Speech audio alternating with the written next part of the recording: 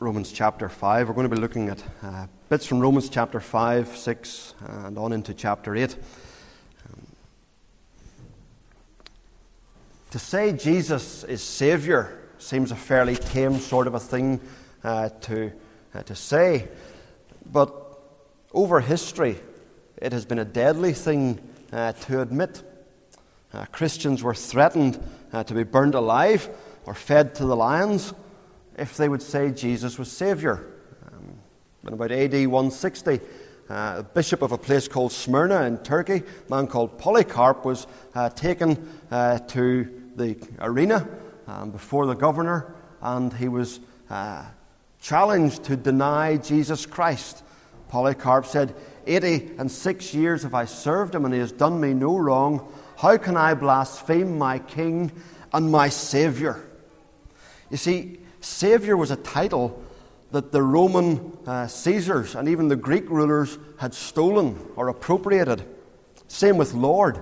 And for some of the Roman Caesars, they had taken the title Son of God as well. So for a Christian to say, Jesus is Saviour, Jesus is Lord, Jesus is the Son of God, was considered treason. Roman citizens had to give their allegiance to Caesar. He was to be hailed as Lord and trusted as Saviour. And then you've got these nobodies scattered throughout the Middle East who would come and say, no, I can't say that. Jesus is Saviour. Jesus is Lord. For them it was a matter of life and death. And it still is. Still is a matter of eternal significance, because to know Jesus as our Saviour brings eternal life, and to not know Him as Saviour, to reject Him as Saviour, brings an eternal death. So that's what we want to think about this morning. To think about it for several reasons. One, so that those of us who have Jesus as our Saviour appreciate the richness and the wonder of that. And if there are those here this morning who do not yet have Christ as their Saviour, that you can come to see that this is something that you need, something that is essential, and something that is rich. Unfortunately, it's one of those phrases that can become a bit irksome.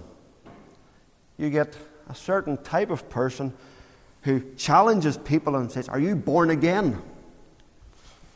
Or, "Are you saved?"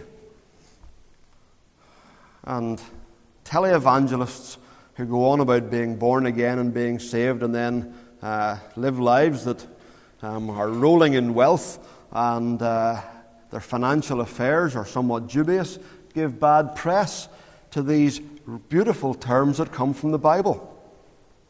And I want us to see that they are beautiful.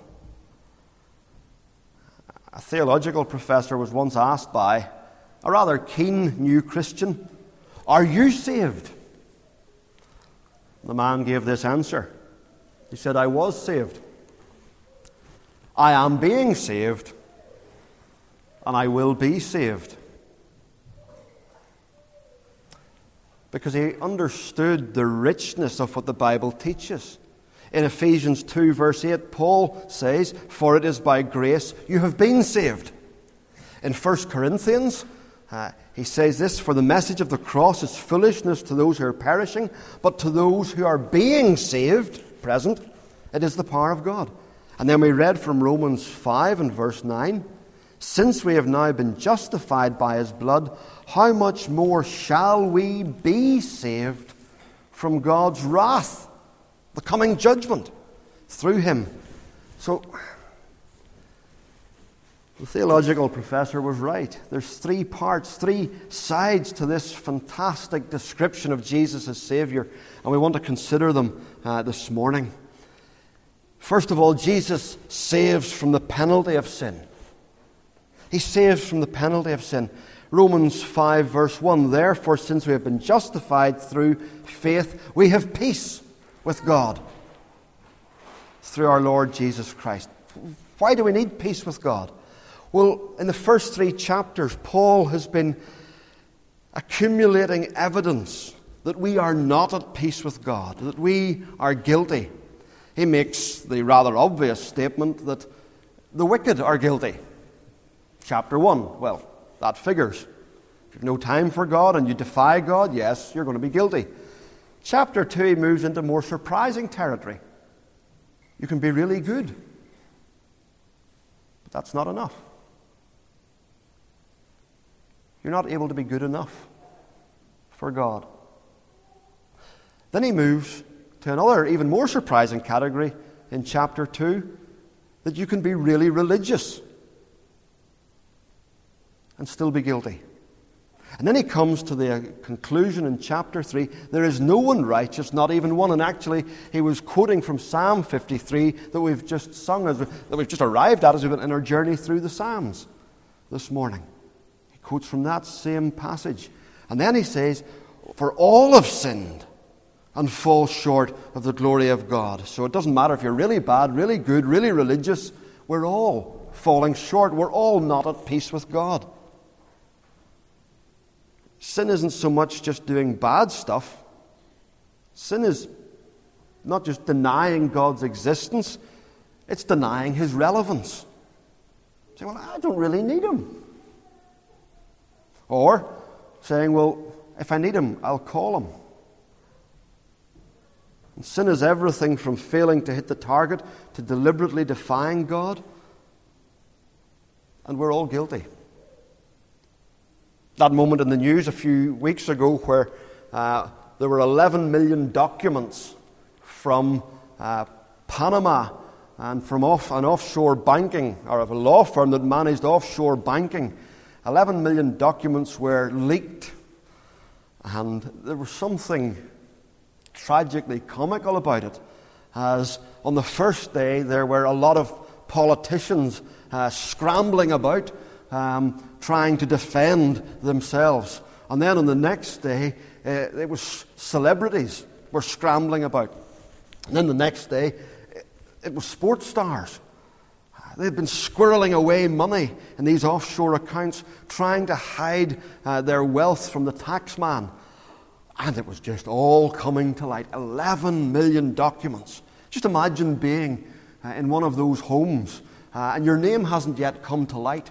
The news is broken on Monday. It's now Tuesday, and your phone rings. And you don't recognize the number. Your heart starts to race. You think, oh no, I've been found out. And you answer the phone, and it's just somebody wanting to sell you double glazing. And then the phone rings later on, and your heart races again. You're living in fear. Am I going to be caught out here? Am I going to be found out for hiding this money away? And there's this whole paper trail. There's something in that, in miniature, of what the day of judgment is going to be like, when we will find everything brought to light. Jesus says that we will have to give an account on that day of every empty word that we've spoken. In Luke 8, he says that there's nothing concealed that will not be known or brought out into the open. You know, those guys thought that they had everything hidden in their offshore banking. 11 million documents. It's incredible. But it pales into insignificance compared with what is spoken about here in Revelation 20. I saw the dead, great and small, standing before the throne, and books were opened. And the dead were judged according to what they had done, as recorded in the books. 2.7 trillion terabytes of data. Maybe it was 2.7 terabytes of data, an incredible amount of data in the Panama Papers. Tiny compared with the record-keeping of a holy God. And we will be found guilty. Paul tells us that even the motivations of our hearts will be exposed. And all this matters because God is holy, and He is righteously angry at all that we've done against Him and without Him, where we think that we can live in God's world and take God's air and breathe and live without Him. We're squatters. This is our problem. We're guilty. And we need someone to rescue us. And then Romans 5 tells us the wonderful news. You see, at just the right time, when we were still powerless, Christ died for the ungodly. Where do you find someone to die for you? How hard is that? Imagine trying to find somebody who would die for you. Imagine trying to find someone who would die for you before God, who would say, look, I'll take the blame for you. See, that's impossible to find someone, because everybody's got their own blame that they have to bear before God. And so somebody can't say to you, I'll take yours and I'll die for you, because God says to that person, no, you need to die for your own sin. You need to face your own punishment. You can't take theirs. So where do you find someone who doesn't have to die, but who's willing to die, who doesn't have any guilt of their own, who can take your place? Where do you find a Saviour like that? He finds us. Magnificently, He finds us. While we were still sinners, Christ died for us. God demonstrates, this is verse 8, but God demonstrates His own love for us in this: while we were still sinners, Christ died for us. And His death isn't just, His death does something. His death isn't just an example of love or self-sacrifice that we're to look at and be moved by. His death is purposeful. Isaiah unpacks it. And the wonders in the pronouns. He was pierced for our transgressions. He was crushed for our iniquities. The punishment that brought us peace was on Him. And by His wounds we are healed. He was pierced. He was crushed. Where do you get a Saviour who would do that for you? If you're a Christian this morning, does that not amaze you? Here's a very poor illustration, which is nonetheless amazing. In 2006, an Australian girl, Kim Deere, was in America preparing for her first skydive. On camera, she points to her instructor and says, "This is the man that's going to save my life." She means that he's going to be, at the tandem parachutist, she's going to be strapped to him, and they're going to skydive, and he's going to pull the cord, and the parachute will go. That's not what happened. Maybe you've heard the story. The plane takes off, the engine fails, it goes into a nosedive. And in the 16 seconds it takes for the plane to fall, the instructor, a man called, I think, Richard Cook, turned to Kim Deere and said to her what was going to happen. He unpacked it for her, and he said to her to be calm and to listen to what he's saying. He clipped his harness onto hers. He wrapped his arms round her. Her head was resting on his shoulder. He trapped her head with his own head against his shoulder to stop it flopping around. He said, as the plane is about to hit the ground, make sure you're on top so that I take the force of the impact. And as the plane was spiraling towards the ground, it clipped a power line and spun over. And Kim Deere said she felt Mr. Cook twisting under her to make sure that he got his body on the underside. When the plane hit the ground, he was crushed, and she survived. He took, as her father said, the full force of the impact. You get that? Aren't you amazed that somebody would do that for a stranger?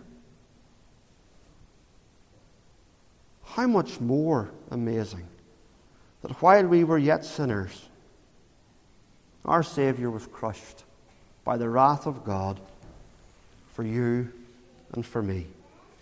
Isn't that incredible? That's what it is to have Jesus pay the price for our sin. He pays the penalty that our sin deserves. That's the difference between Christianity and every other religion.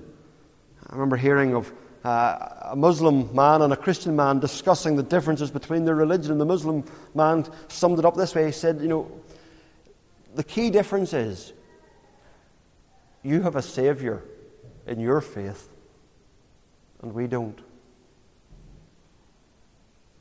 Christianity has a Savior. And all you need to do for Him to be your Savior is to turn from doing things your way, to turn from your sin and yourself, and to turn to Him and to trust Him. Ask Him to take all of that penalty and to pay for it. And trust that when He says it is finished, that it is. And if you've done that, rest in it. Paul says over the page in Romans chapter 8, he says, "Therefore there is now no condemnation for those who are in Christ Jesus." Jesus saves us from the penalty of our sin. Secondly, Jesus is saving us from the power of sin. He's not done yet, because sin... Okay, if Jesus has forgiven us for all our past, present, and future sins, why not just keep on sinning? And we can keep on being forgiven. Well, that's what Paul anticipates in Romans 6. What shall we say then? Shall we go on sinning? By no means. Because Paul grasps that sin isn't simply something that makes us guilty. Sin is like a toxic poison running through our heart and our soul that is ruining us, and that's what we need rescued from. Not just the guilt, not just the penalty, but the actual toxin of sin in our heart and soul. And he says Jesus has come to save us. And in Romans chapter 6, he unpacks some of that. He wants us to see, verse 6, that sin... we're no longer slaves to sin. Verse 6. Verse 7. Anyone who has died has been set free from sin. And we died with Christ. Jesus smashed the power of sin and death over us. It's as if He's deprogrammed the controller. I got a quadcopter for my birthday, a little remote-controlled helicopter thing. And I took it up on its first flight on what I thought was a calm evening. Took it up and I'm controlling it with the remote control, and up it goes, and it's hovering nicely, and it hovers higher. And then there must have been a current, because it took off. And off it went, and went, and went, as free as a bird. And I'm pressing all the buttons, and I'm running after it, and I'm pressing, and it's not responding. It won't come back. The power of the wind was too strong for it. It took it away. It broke the power of the controller over it. And for the Christian, when we stay close to Jesus, it is, as it were, like being in that current of the wind. It breaks the power. Christ has broken the power of our old controller of sin and Satan and temptation over us. But our problem is that unlike the quadcopter, we have got habits. Well, I suppose like the quadcopter, we have a built-in receiver that wants to tune in to the old habits. And our controller, our old master, comes after us, and he tempts us, and he won't let us go. But Jesus works with us to free us from the power of sin. And he deals with our actions, our habits, our words. He sets out to change us. Jesus isn't a doormat to wipe our feet on, to wipe our sin off on. He's a Savior who saves us, not just from the penalty of sin, but the ongoing power of sin. That's important, because if we've no interest in following Jesus, if we've no interest in being godly, if we've no interest in shaking off the power of sin, then we can have no confidence that Jesus is our Savior and that He has dealt with the penalty of sin, because in the people He deals with the penalty of their sin, He also is working in them to deal with the power of sin in their lives. And so there are people who are quite happy to say, oh yes, Jesus is my Savior. But you see no evidence in their lives that they follow Him. They're not struggling against their temptations. They're not struggling to grow in godliness. There's none of the language of Romans 6 or 7 or even 8. Those chapters that in places speak of putting sin to death of do not let sin reign in your mortal bodies. Here's the problem. If Jesus isn't saving you now from the power of sin, He isn't your Savior from the penalty of sin. Romans 6 puts it clearly. Jesus saves us. Verse 4 and 5, He says, that we too may live a new life. That we too may live a new life. The end of verse 4. Verse 6. We know that our old self was crucified with Him, so that the body ruled by sin might be done away with, that we should no longer be slaves to sin. Now this isn't instant. Forgiveness is instant. Being free from the penalty of sin is instant. Freedom from the power of sin is a lifelong project in which Jesus is engaged by sending His Holy Spirit into our lives. And sometimes it's 2 steps forward, 1 step back. Sometimes it's 2 steps forward, 3 steps back. But we're wanting to go forward. And Jesus is working with us in this. Here is good news if you've been struggling. Sin shall not be your master. That's the promise. Doesn't mean you defeat sin and temptation, pride, your attitudes that you struggle with instantly. But it does mean that there is going to be growth. That's what Paul means in Philippians 2 when he says, work out your salvation with fear and trembling. Work it out. Press it into every corner of your lives. Before we move on to the third point, look very quickly and briefly at verses 11, 12 and 13. Paul gives 3 helps here.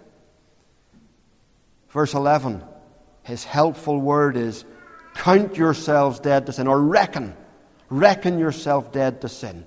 Remind yourself, I don't have to do this. Sin isn't stronger than the Holy Spirit, than the power of Jesus working in me. I don't have to give in. It's not inevitable. But you might say, but I want to do it. I like my own particular personal shortcomings, my own pity parties, my own pride, my own sins that I like. I like them. Well, Paul says, verse 13, refuse. Do not let sin reign in your mortal body. Don't let it. Refuse. Verse 13 of chapter 8, he calls us to put to death. It's like a step beyond refusal. It's beat the living daylights out of it. He calls us to bloody hand-to-hand combat with our temptations, to fight. Do not let sin reign in your mortal body, he says. Don't let it. Don't let it reign in your eyes, in what you look at. Whether it's something like pornography or whether it's with jealousy or envy. Don't let it reign in your eyes. Don't let it reign in your tongues with the words you use. Don't let it reign in your feet in the places you go. Don't let it reign in your hands. What you use your hands for, where you surf on the internet. Do not let sin reign in your minds, your attitudes to people. Envy, pride, anger. Do not let sin reign in your hearts, putting God subtly in a second place. Something else being more important to you than Him.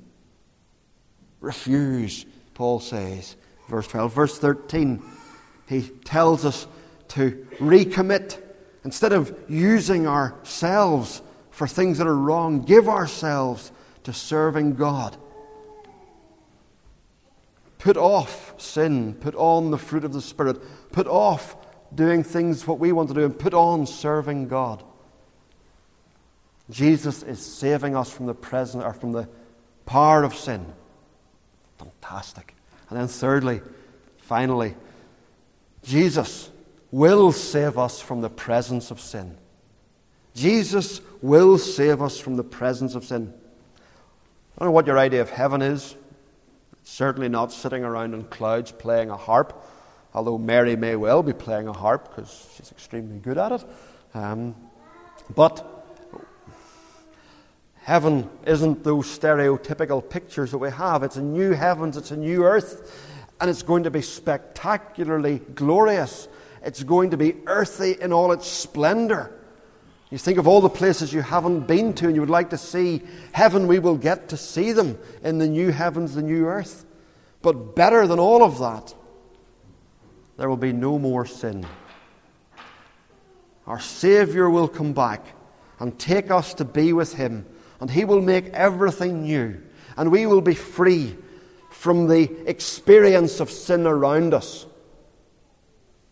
The experience of sin around us. What we've been singing of in Psalm 62 and Psalm 53. We look around us and we see people engaged in human trafficking, in exploiting the poor, in slaughtering the innocent in villages in Syria, in the drug trade in Colombia. We see the inner city gang warfare in Dublin. And we see all of the wickedness around us. And our hearts cry out, make it stop. Our Savior is coming. And He will make it stop. And it will never be seen again. The experience of sin around us, the impact or the consequence of sin around us. Not just sin being committed, but the consequences of sin coming into the world. You switch on your televisions again and there's an earthquake in Japan. There's famine in the Horn of Africa. There's tsunamis. There's sickness in your next door neighbor. There's cancer. You see the consequences of Adam's fall. And you think, is there nothing that can stop this? Our Savior is coming. And He will put an end to it. To the very presence of sin. There's the consequences of the fall that we experience in our own lives, our own sickness, our own broken bodies that need knee replacement surgery, our own back problems where our bones are starting to crumble, our problems with hearts, with eyesight, our problems just with growing old, our problems with the consequences of things that perhaps we did that were sinful that have had impact on our well-being, whether it's psychological or emotional or spiritual or physical. Is there anybody that can turn back the clock and make us young again? We have a Savior who's coming to save us from the consequences of sin in our own lives and the experience of sin as well in our own lives. We wrestle, we struggle. Paul in Romans 7 says, he says, what a wretched man I am. Who will rescue me from this body of death? He's saying, the good that I want to do, I don't do, and the bad that I don't want to do, I end up doing. Who will rescue me? Is there anybody that can rescue me? Do you know that experience? You know what you should be doing, and you find, I'm not doing it. Even as a Christian, I'm not doing it. And the power of sin should be broken, but I keep falling into this trap. The day is coming when the Savior will come, and His people will be free forever from the experience of sin, from the consequences of sin in their own lives, from the experience of sin around them, and from the consequences of Adam's fall all around them. Everything will be made new, and there will be no more sin. Romans 8, that's why we read, we are predestined to be conformed to the likeness of His Son. Earlier in Romans 8, Paul has spoken about creation groaning, longing, and waiting to be made new. It's waiting for that moment when we will be made new, and it will be made new. And there will be no more sin. Philippians 3:8, Paul, the Roman citizen, writing to Roman citizens who perhaps were going to find themselves facing a test of citizenship, would they acknowledge Caesar as their Lord and their Savior? And they would say, no, Jesus is our Lord and our Savior. Paul says, our citizenship is in heaven, from where we eagerly await a Savior. He's coming. He's coming for His people. And what hope this gives us. It means that Jesus doesn't just save us from our sins. It means he doesn't just save us from the power of sin. It means he saves us as well from, as it were, every broken dream and every lost opportunity and every sacrifice that you've made to put Christ first. You have an eternity ahead of you where he will repay 1,000-fold. And he saves you also from everything that has gone wrong. All the lost opportunities that were missed because of bad decisions, because of sinful actions, because of accident, because of hurt, because of illness. We will have new lives to live for all eternity, unmarred by anything. And best of all, we will be with our Savior. Here is hope. This life, if Christ is your Savior, is where all our sadness will be. Our certain hope is that no matter what happens here, we have an eternity stretching ahead of us, filled with joy and opportunity. We eagerly await a Savior from there, Paul says. Our citizenship is in heaven, and we eagerly await a Savior from there. This is what it is to have Jesus as your Savior. He takes the punishment, pays the price. He's working in you now to save you from the power of sin. Its tentacle-like grasp on your soul. He's freeing you from it.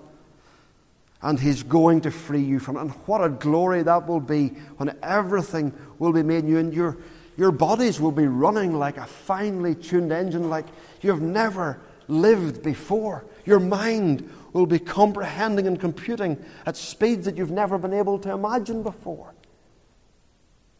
Your heart will be thrilled with delight at who God is and what he's done in ways that would make even your happiest moment here seem like a moment of sorrow. That's what it is to have Jesus as your Savior. Maybe you don't yet have Jesus as your Savior. Let me urge you to come to him. Where else are you going to find someone who will pay for you, who will lay down their life for you? Where else will you find someone who has conquered death for you? He's not, as we thought with the children, merely a good example. He's not merely a good teacher. He's a Savior. You need him to be your Savior. And if he is your Savior, respond with thankfulness that he's paid the price. Respond with determination to work with him in this fight against the toxin of sin. And live in this world with hope. Because we await a Savior from our country, where our citizenship is in heaven. Let's pray. Oh Lord God, such a simple phrase. Jesus saves. And yet it sums up a wealth of extraordinary truth. Help us to revel in it. Help us to enjoy the fact that he saves us in such a multifaceted way. We grasp that sin is such a monstrosity that it takes a salvation that is so colossal to deal with it. And we thank you that Jesus is that Savior. And we thank you that he died on the cross so that we could be freed from the penalty of sin. We thank you that he rose again to walk with us through his Spirit to enable us to be free from the power of sin, no longer slaves to sin. Help us to walk with determination with him, to keep in step with his Holy Spirit. And Father, help us to be a people who in the downward spiral that this world seems to be on will look with hope. And look with hope in such a way that will inspire other people amidst the brokenness to lift their eyes, to look to the Savior who is coming back to make everything new. Father, we ask it In Jesus' name and for his glory. Amen.